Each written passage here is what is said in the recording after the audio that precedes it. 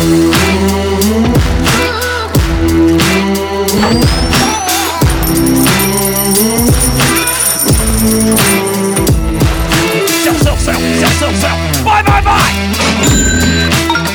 the AM/FM 24/7 radio network, broadcasting from AM and FM stations around the country.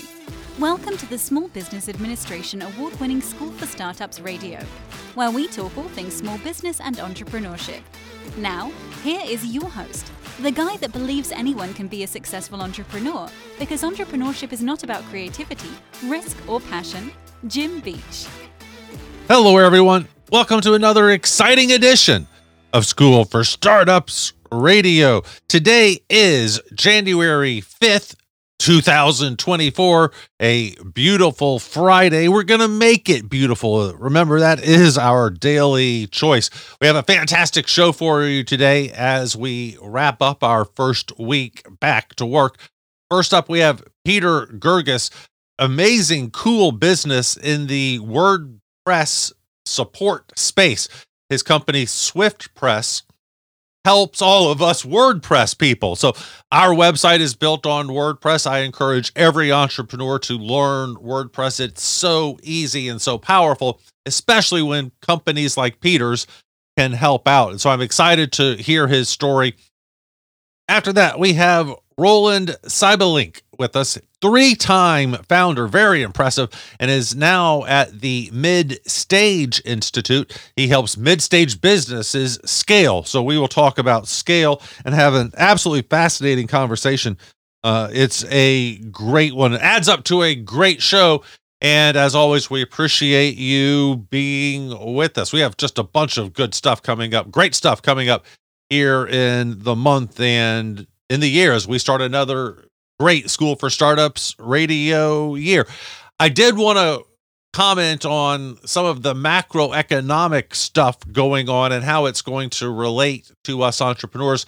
Right now, we see that inflation is coming down below 3%, I think. And so I forecast that the Federal Reserve will be lowering interest rates very quickly. They're going to try to do it before the election so that we can get the mortgage rate down and people will start buying homes again. I promise you the Biden administration will be pushing the Fed to get this done just as quickly as possible.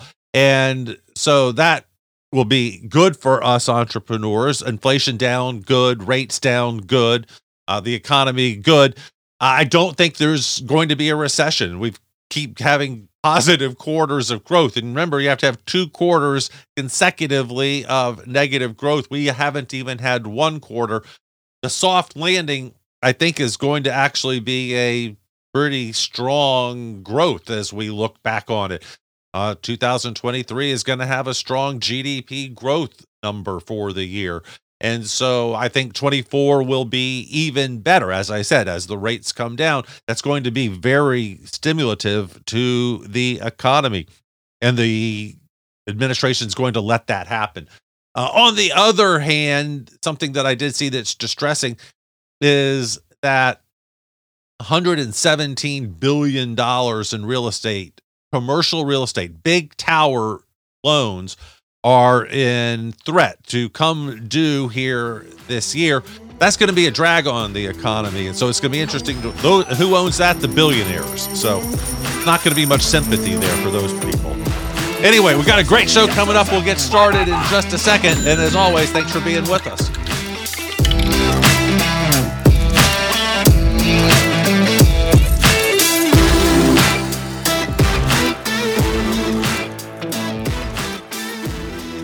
For Startups Radio hopes you will reach out to us if you have any questions or comments, or if you need help with your business at any stage, from concepts to exit.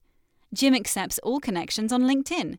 He tweets from @EntrepreneurJim, and he responds to emails at james.beach@att.net. Thanks for listening, and we hope you enjoy the show. We are back, and again, thank you so very much for being with us. Very excited to introduce my first guest on this wonderful Friday.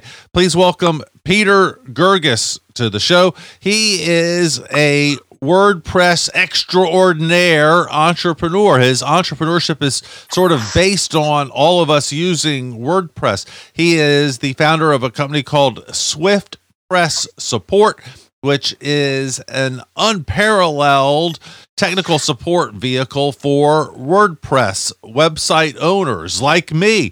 Prior to that, he was the founder of Grace Digital Solutions, which was in the WordPress space. He's also really good at the SEO and the Google ads and the landing page and all the other stuff, and is a multiple time winner of the Wells Fargo Leaders Club. Peter, welcome to the show. How are you doing? Hey, I'm doing fantastic. I'm super excited to be here.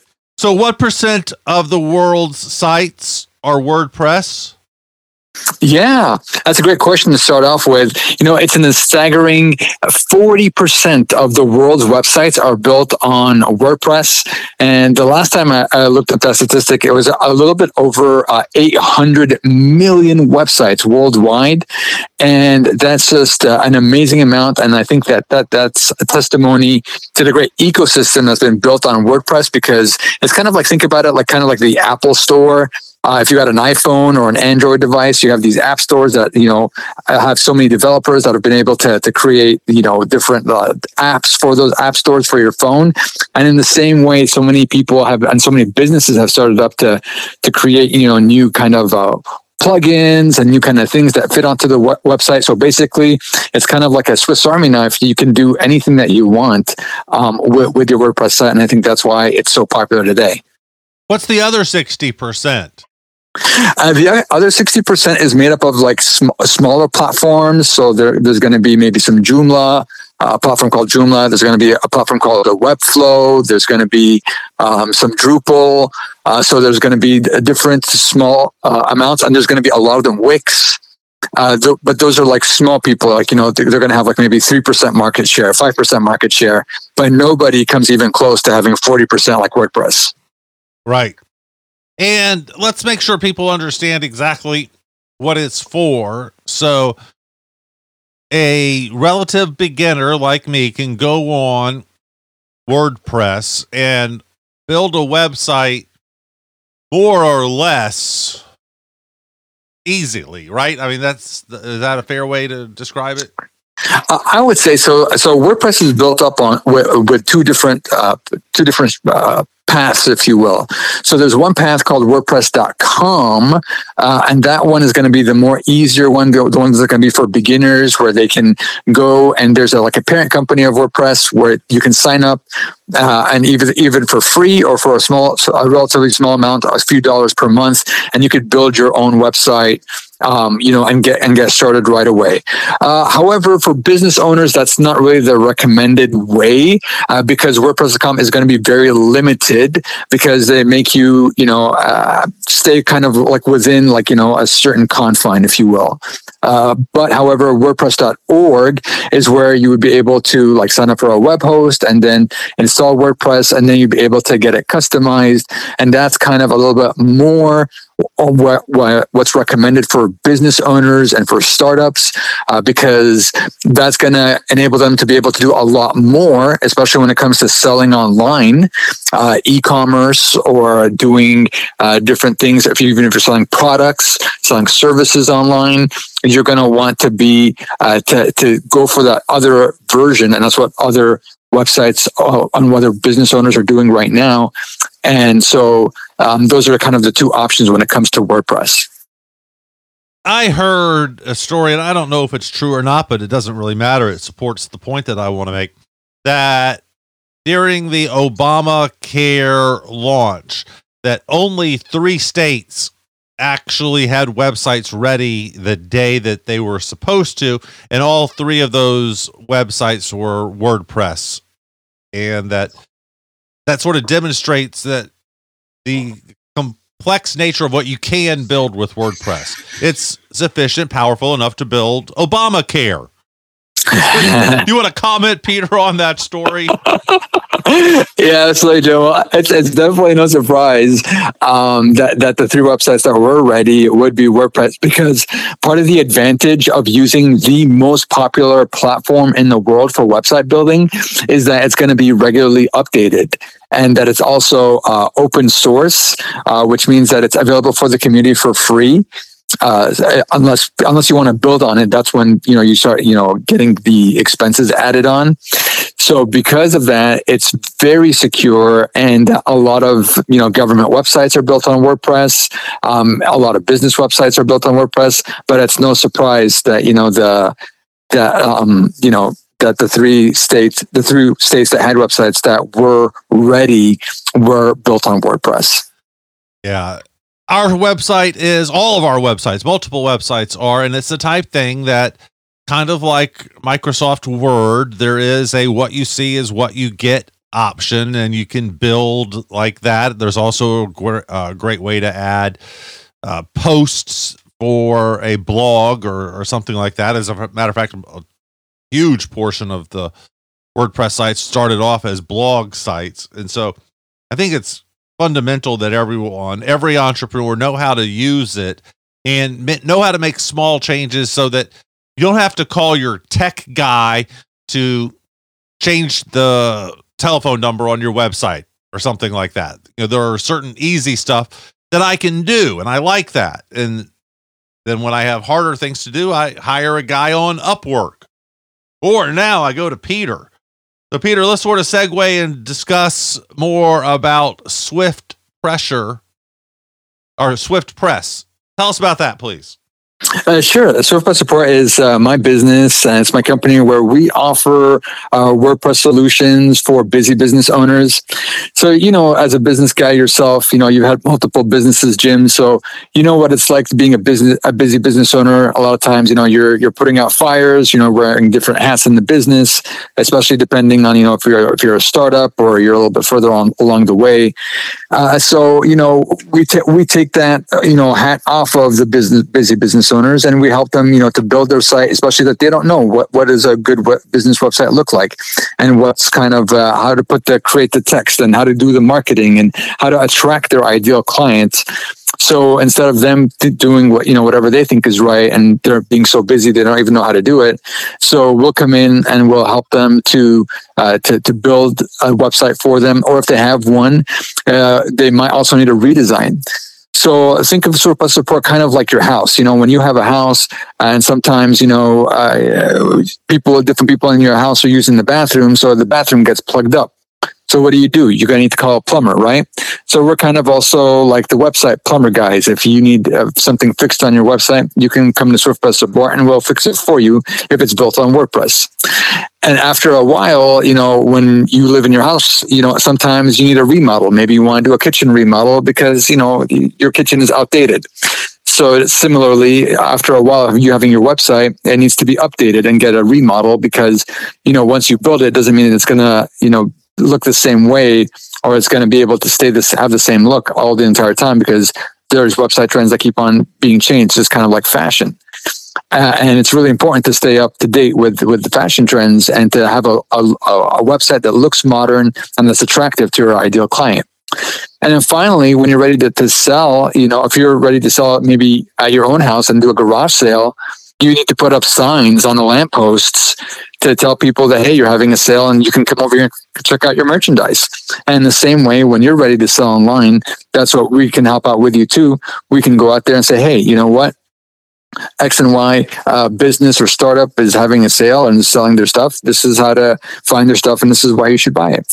So in that way, that's how my company, SwiftPress Support, helps out busy business owners with their websites. I love it. And is there any way we can talk about pricing, Peter? How does it work? So by the hour, how does it work? Yeah, absolutely.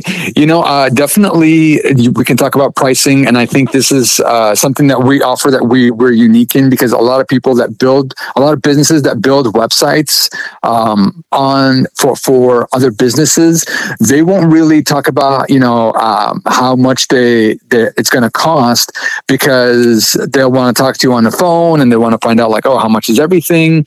And then after that, they'll try to sell you, on something that's, astronomical, and it's going to be quite expensive. So personally, I don't like that. I don't like that strategy. And I've always catered my business to the small business owner, and that's who is basically going to be a good fit for our business. And so because of that, I want to do transparent pricing. And so we're able to make our pricing even available on our website. So even when you go on our website, you're going to find the same pricing if you go to surfbestsupport.com. And then basically over there, when you click on web design services, you're going to be able to see our pricing, which is for a small 3-page website. Which typically a large agency might cost. Typically, a large agency would like, for a 3-page website, you would pay like $5,000 or something. Well, we're able to do it for a much smaller price, and we're able to do it for 1/10 of the cost for just $500. So for around $500, or I think it's $599 to be exact, you can start your business and get a 3-page website. Now that doesn't include your ability to sell online. If you need a shopping cart functionality and you need to be able to sell online, then you go to the next tier up, which is going to be a 5-page website to a 10-page website, and that'll be around $11.99. And then finally, if you need something more than 10 pages and that's bigger and it also has shopping cart functionality, you're looking at about the $2,000 mark or so. So that's what you're looking at in terms of pricing.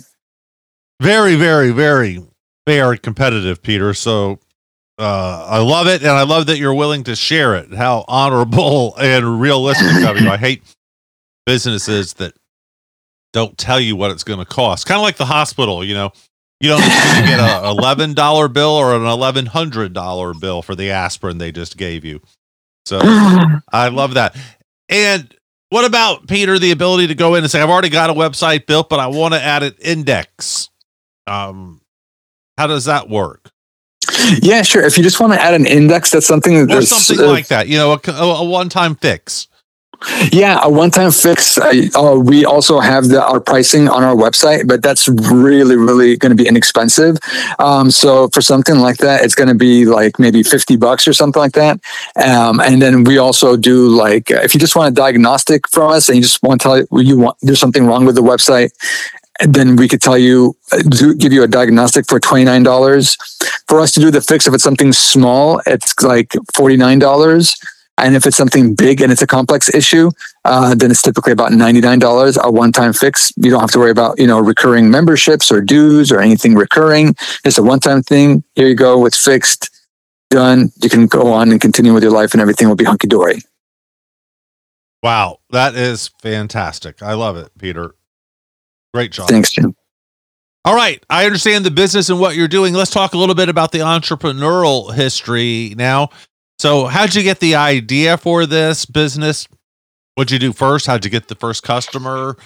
Did you require startup capital? It sounds like you could have bootstrapped this. Talk to us about the entrepreneurial history, please, Peter. Yeah, you got it, Jim.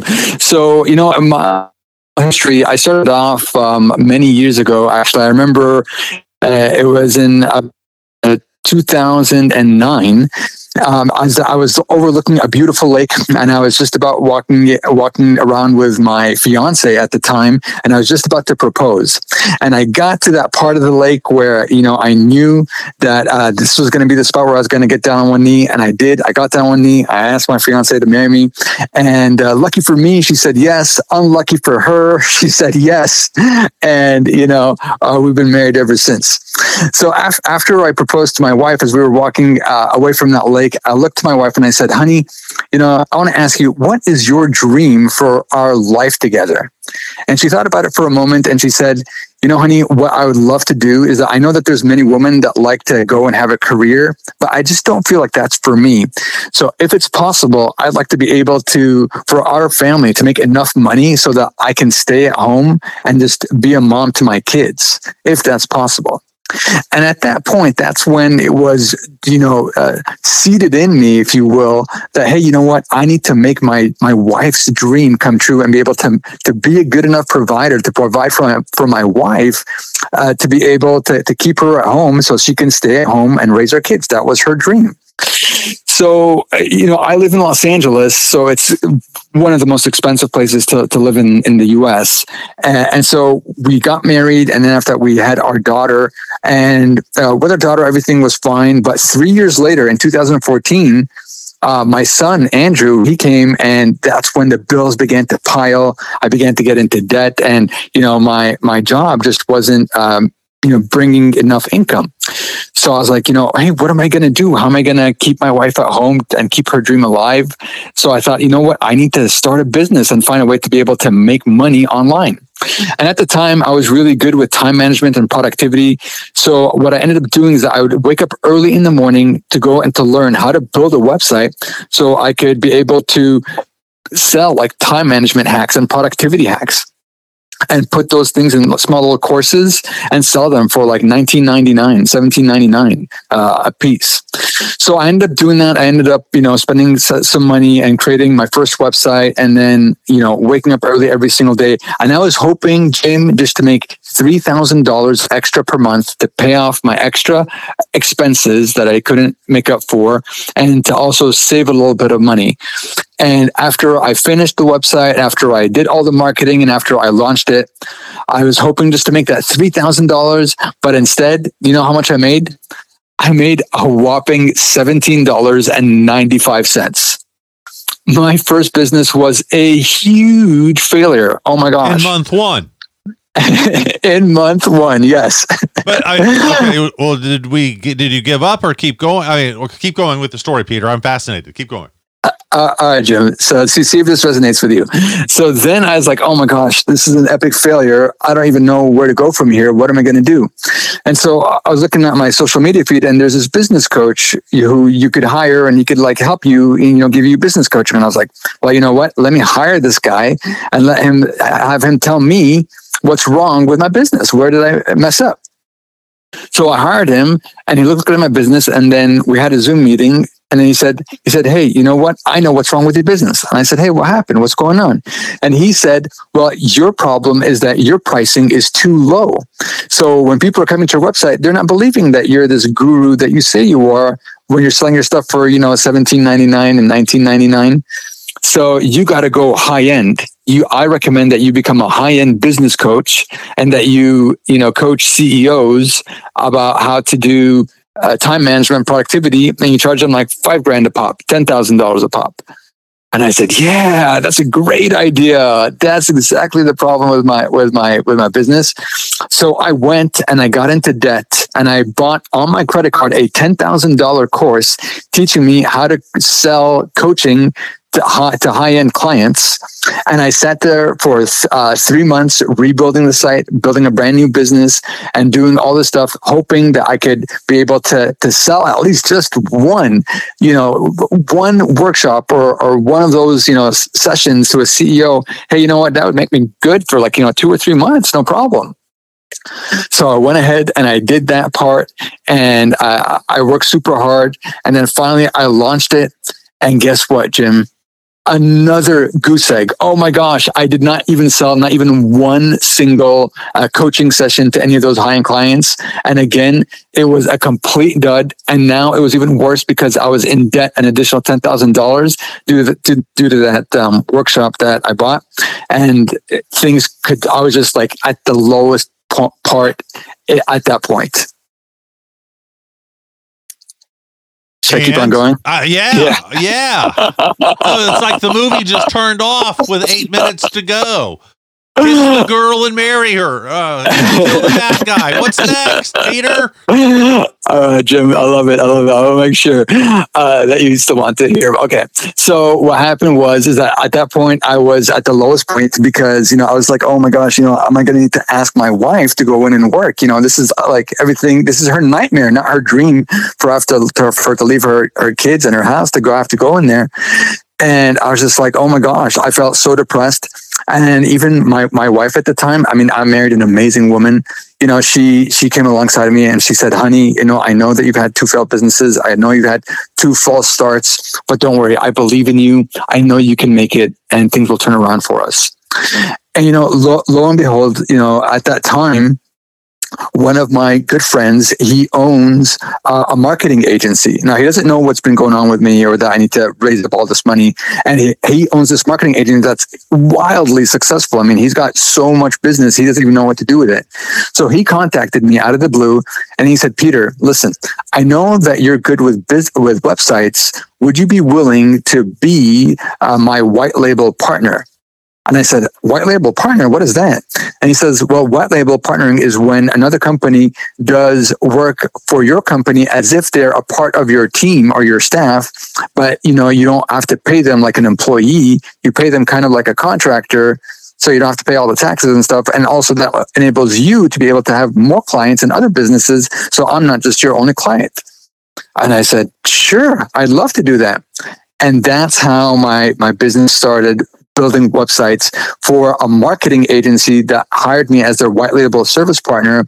And then I started building more and more websites for him. And I began to get more clients as I began to expand my business. And that's how my first business started, Great Digital Solutions, and then Serve by Support, which caters to small business owners as well, was the continuation. And that's how everything came to be. And how is Swift Press doing now? It's a brand new, it's like 4 months old now, 5 months old or something like that. How is it doing? Yeah, it's doing phenomenal. There's a huge demand in the market for what I'm doing. So Great Digital Solutions has been around since 2015. That's my parent company. And that's for people who want a custom website. They don't want some a cookie cutter website. They're going to need to have a custom solution. So that's going to be a little bit more high end. But however, I found that, a lot of my customers were wanting something, more affordable, and that they don't need these custom things. It's just a simple website and they just need somebody to manage it for them. And that's why I built Swift by Support, because there was such a need for small business owners to be able to get, a good website that functions and where, it removes the headache from the business owner from having to update it themselves and maintain it and do the work themselves. And so that's why Swift by Support has been doing really well. And also, I'm not really starting from scratch. It's kind of like the smaller brand of my Great Digital Solutions business, which is focusing on small business owners and building the websites for primarily that market. And how do you market Swift Press? Yeah, how I market Swift Press for me, what I found in the website business, it's all about relationships. So I've never been able to, and I don't know anybody. Well, I don't know. Yeah, very many people who can be able to just have some kind of Google ad, and you just click on their ad, and then they're like, "Hey, come and get this website built for you for $2,000," and you don't know or like or trust that person. You're gonna be like, "No, forget you. I don't know you." So marketing is going to be always in terms of building relationships. So, I like to go to conferences. I'll talk to people. We get a lot of referral business from past clients, who want to do business with us again, or they want to refer their own business friends. So word of mouth is a big thing for us. And then sometimes, getting on these podcasts, or getting on radio interviews in front of business owners who are interested and who have that problem, of not having a website that is functioning correctly, that is getting them customers and that looks nice and that is working. Then, that's a great way also to get in front of my ideal clients. All right. That makes a lot of sense. And I know our listeners are interested and have WordPress sites. So, I think a lot of our listeners will be clients. I think I'll be a client at those price points, because I go on Upwork and have someone work on it. It's going to cost $100. I don't know who that person is. They've never seen the site before. And so you're a better deal than that, Peter. Makes a lot of sense. I love what you're doing. Congratulations. Thank you, Jim. And also, in addition to that, when you're hiring somebody on Upwork, you're basically hiring that person. They might not be fully insured. So that's kind of one of the downfalls with Upwork, is that you're kind of taking a risk, but that's why you're getting a good deal. But however, with somebody like me or some other business owners, is that we're going to have business insurance, and we have a specific type of insurance for people who are in my kind of business called cyber insurance, which basically protects all of my clients' websites. So God forbid, should anything go wrong, that they're protected by up to $1 million policy for any loss of business or anything like that. So it's really important that whoever you're hiring, if you really care about your business and you just want to plan also for should things go awry, that you can have somebody that has is licensed as insured, and also not that we've ever had to use that, and God, thank God we've never had to use our insurance policy for anything, but it's just a nice backup as well, just to give you kind of peace of mind.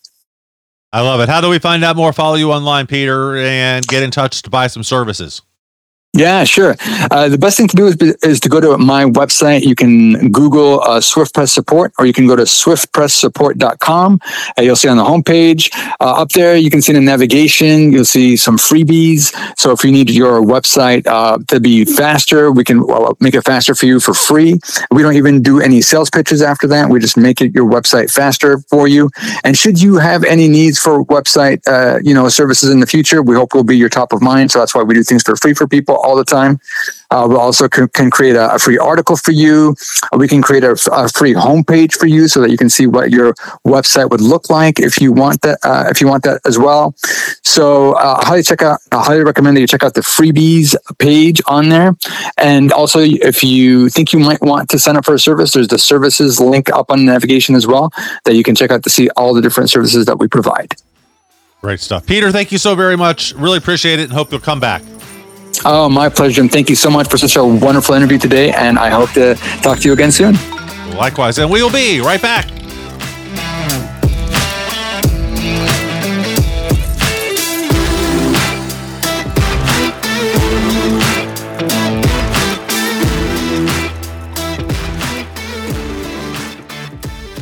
Well, that's a wonderful question, actually, Jim. Oh my gosh, I love the opportunity to do this. Thank you, Jim.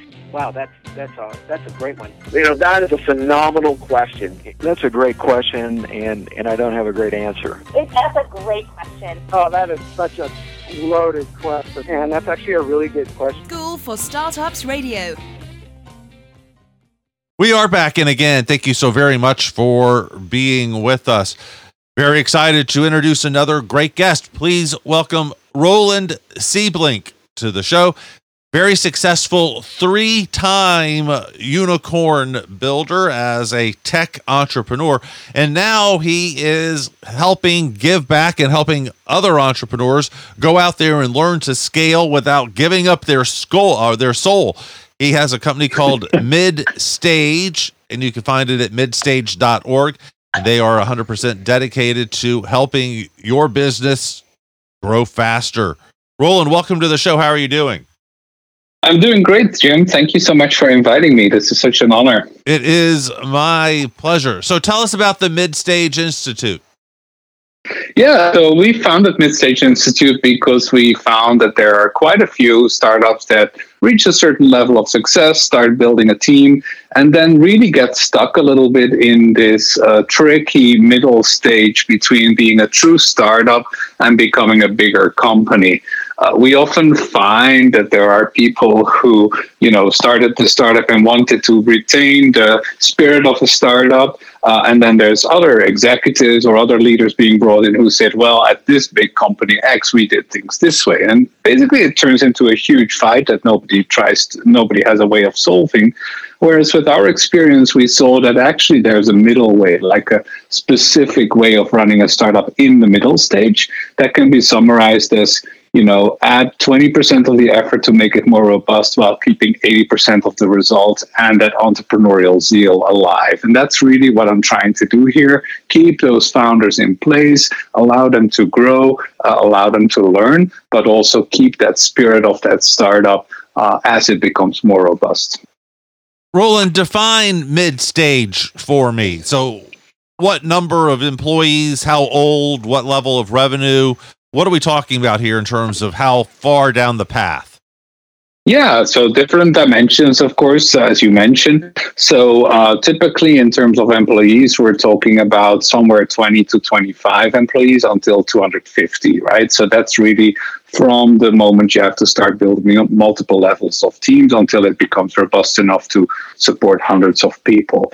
Revenues, typically we're talking about somewhere between 5 million ARR or revenues, or sometimes also funding raised from VCs, up till about 50 to 100 million. So for companies that have reached a certain degree of product market fit. So they have running sales, they have customers, but it's now a question of how do we focus even more, get more robust, sometimes more efficient as well in using their costs. All right. Fascinating. And what problems are they having at that point? Where are they? Or is it a marketing, finance, operations, HR? Where's the issue? It's probably all of the above, but I would say the red thread is that they have become successful by being quite into the weeds and being able to focus on the details of a lot of the work. That's how they got to this initial market success of like 10, 15, 20 employees. And now the very thing that made them successful is the thing they have to learn to give up. As you hire more people, it becomes important not to be looking over their shoulder all of the time, but basically to assign them full areas of responsibility, being able to delegate to those folks, and then also taking a bit of a distance and see, is this person actually performing, or is this one of the person I should think about replacing at some point in time? And that's a very hard slog for successful people to deal with, to actually give up the very thing that made them successful just a few years before. Yes. And then how do you introduce, what do? Do you introduce new systems? What does the solution look like? Yeah, so typically what we do is a combination of team facilitation and executive coaching. The facilitation is for the leadership team to come together every quarter. Doing the planning session, they have to do anyway, right? But we help facilitate that, make it very efficient, and introduce a lot of learning in the process. So how do you get more disciplined about execution? How do you get more aligned about who are the right people in the company to keep working with and who are not? What is the focus that we all agree on should be our next focus for the next months, right? So that's what happens in those planning sessions. And then in between, we will typically talk to whether it's the CEO or maybe also a co-founder on a weekly or bi-weekly basis, keep them accountable for their results, but also help them with a lot of the problems they may face, from very strategic to very tactical, and just building on our experience and our advice so that they have like a trusted advisor on their side. All right. Fascinating. And who hires you? Who brings you in? Is it the board, the boss, the founder, the CFO? Who brings you in? Great question, Jim. So almost always it works like this, that there's like a second in command, maybe a co-founder, maybe a CFO, maybe a chief of staff, who kind of sees a need for some external facilitation and coaching, brings us in to have some chats, but then it's invariably the founder, CEO, who has to sign the check and commit to this program, of course. We have had some situations where the board tried to bring us in, and I will say right now that has never, ever worked for us. And I think it's this kind of trust building issue that when the board brings in a coach or a consultant, it already feels like somebody's being put on probation, or the board doesn't quite trust them to do things by themselves. So that kind of brings us off on the wrong, in the wrong system, in the wrong setting, let's say. Much better for us to be introduced through somebody who has a trusted ear of the CEO already. And sometimes it's also another CEO that brings us in and says, hey, could you help my friend as well? All right. How'd you get started with this? So talk a little bit about your startups prior to this and the background that you had that would create you, put you in the position to start this business? Yeah, so I've been very lucky in my career to have been part of 3 successive unicorns. Back in the 90s, it was one of the new telecom providers back in Belgium that I joined as employee number 8, and it was 1,200 within 3 years. And then in the 2000s, I had a similar story in Switzerland. Company was a little bit older, but it was one of those that had to be pulled back from an IPO journey right as the .com bubble burst. So that was a lot of turnaround work. And then in the 2010s, I was part of Rocket Fuel here in Silicon Valley, which was absolute pioneer in applying artificial intelligence to advertising placement. Also, similar story, joining as one of the first employees and then seeing it grow to 1,300 people in 3 years. So I've seen this story many times. Also, in every one of those situations, I kind of got myself into a role where I was advising or coaching the CEO, even if I was a lot younger, especially in the beginning. And I started to notice how the founder CEO is often a very, very lonely position, and they need somebody that they can trust, that they can just, play things by ear with certain people. And so that experience really helped me to launch this as a business on its own in 2016, so almost 10 years now.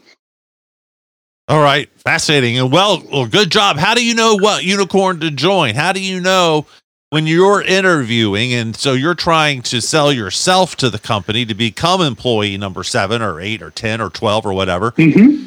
How do you know that that's the place to join, that it's going to be 1,300 employees in 3 years? How do you pick them so good, Roland?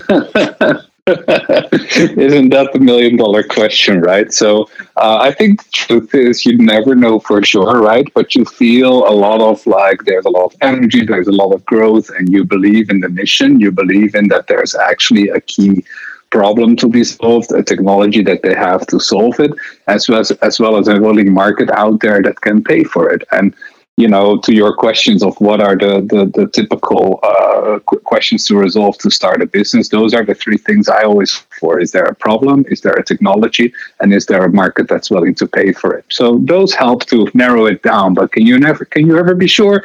Absolutely not, Jim. And would you have left if you didn't think it was going to win the Super Bowl? Yeah, absolutely. I mean, not right away, right? So, every company suffers many, many setbacks, and, you hear the successes, but let's say that's the 2% of the time, whereas 98% of the time, it just feels really hard and difficult. And we have to know that as well. But if a company is not going anywhere after a year, 1.5 years, and you just don't see any successes anymore, you kind of feel that energy ebbing away anyway, right? And it's like people here in Silicon Valley say startups don't just die, they just crawl away into a hole and you never hear from them anymore. That's exactly what happens. I think the energy typically runs out before the time and even before the cash. Interesting. I've seen that, and I think you're right. That is true. They just sort of crawl away. And then 2 or 3 years later, the entrepreneur shows up again with a whole new idea, acting like that other thing never even happened.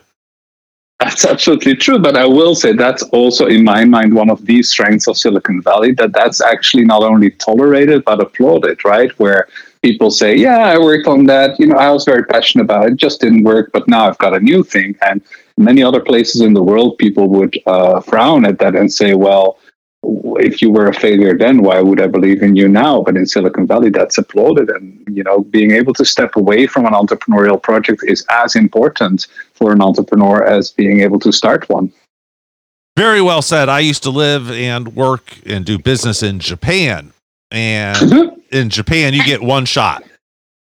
Oh, yes. I just came back from Japan, Jim, just only yesterday. My husband's Japanese, so I do know the country quite well. And you're right. That's very much about fitting in, finding your one role. And there's no reinvention in Japan, right? And it's unbelievable that the Japanese VC investor, what's his name? Is it Matsuyoshi? Son, yeah. Matsuyoshi son. Matsuyoshi son, yeah. I met him 25 years ago. So I was an absolute nobody, just a 25-year-old kid. And 2 days later, he remembered my name when he saw me again. So impressive. Yeah, he's not the typical Japanese business person. I think we can all agree. But how does he survive after the WeWork debacle? I think WeWork, I read somewhere, is the largest VC loss ever, coming in at $16 billion that he lost on one investment. What are your thoughts on that? Well, VC game is a portfolio game, right? So even if that's a huge loss, he has also made huge profits on some of his other investments. And in the end, it's all about being able to persuade limited partners that you still have what it takes to find the right investments, and that it's worth keeping investing in your fund. And I think some of the sovereign wealth funds in Arabic countries still have a lot of trust placed in Song, and so I think that that keeps going. Well, it'll be interesting to see.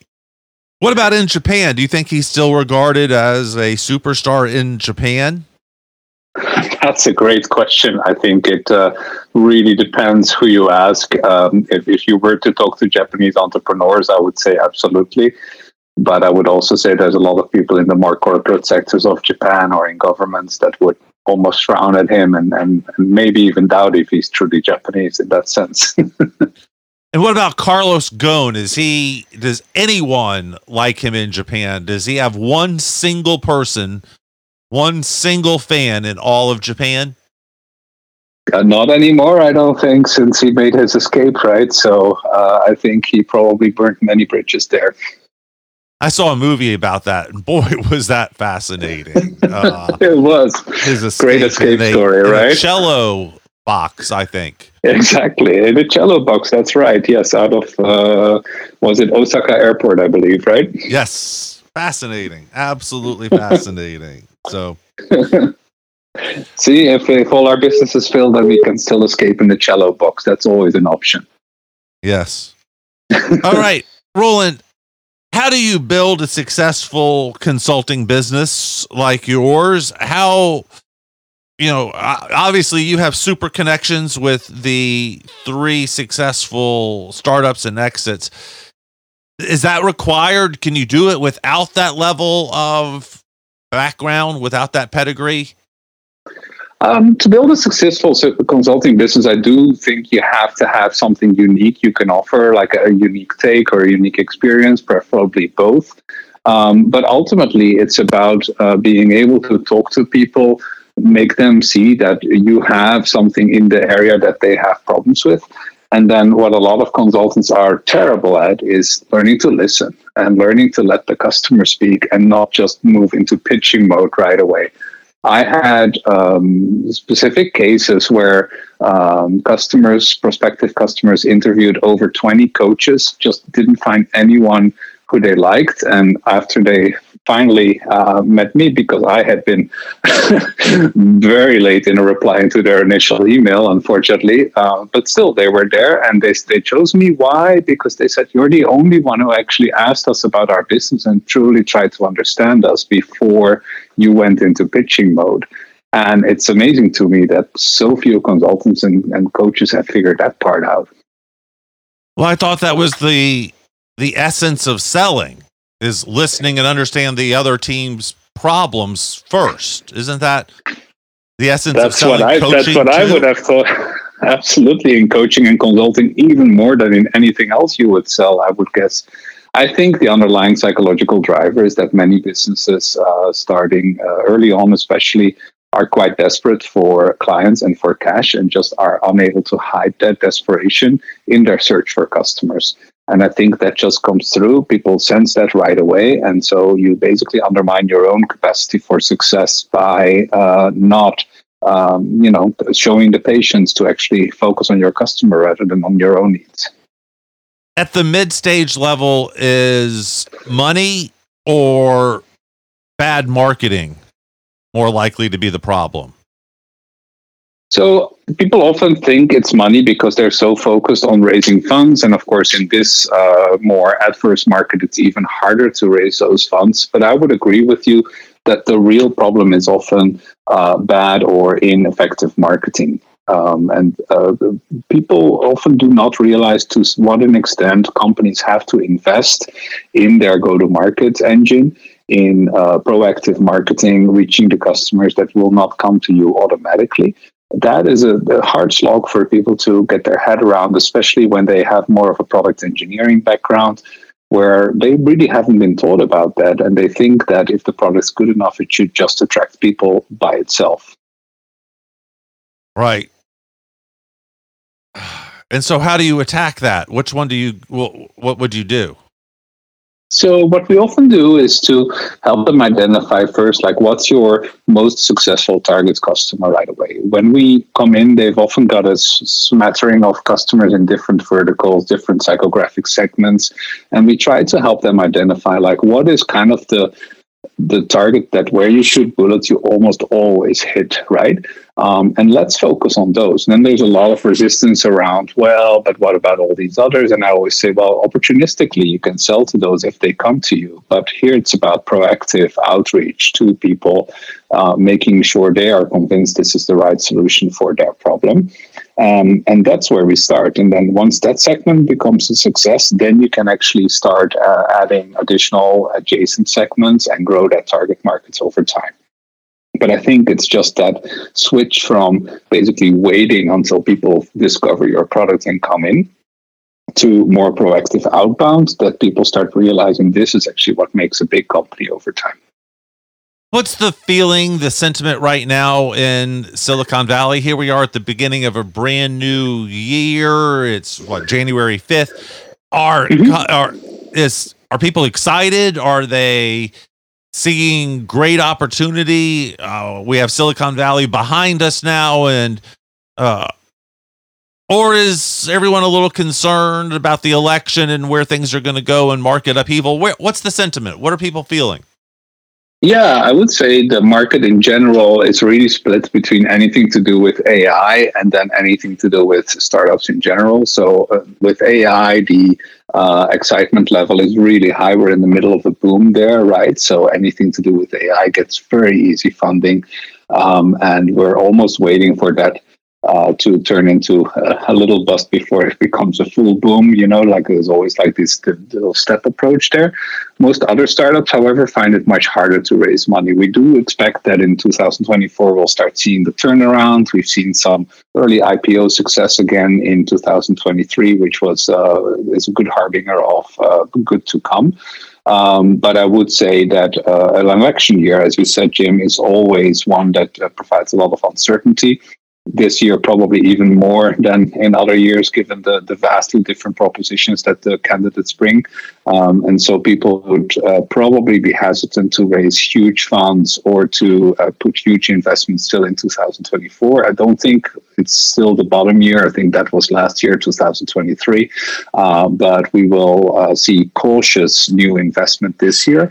And then if somehow we get to a satisfactory election result in however way you would define that at the end, then I think 2025 might be the year where we really start seeing the booms come up again. All right. Fascinating. It is going to be interesting to watch this election. And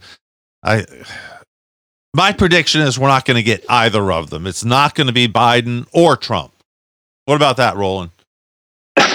Isn't that what we all desire in a way, right? It's very frustrating to see a rematch of these two old guys, each with their,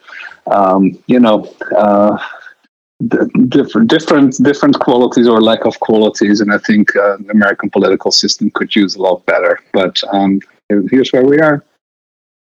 And where do we find you, Roland? How do we get in touch, learn more about Midstage, all of that, please?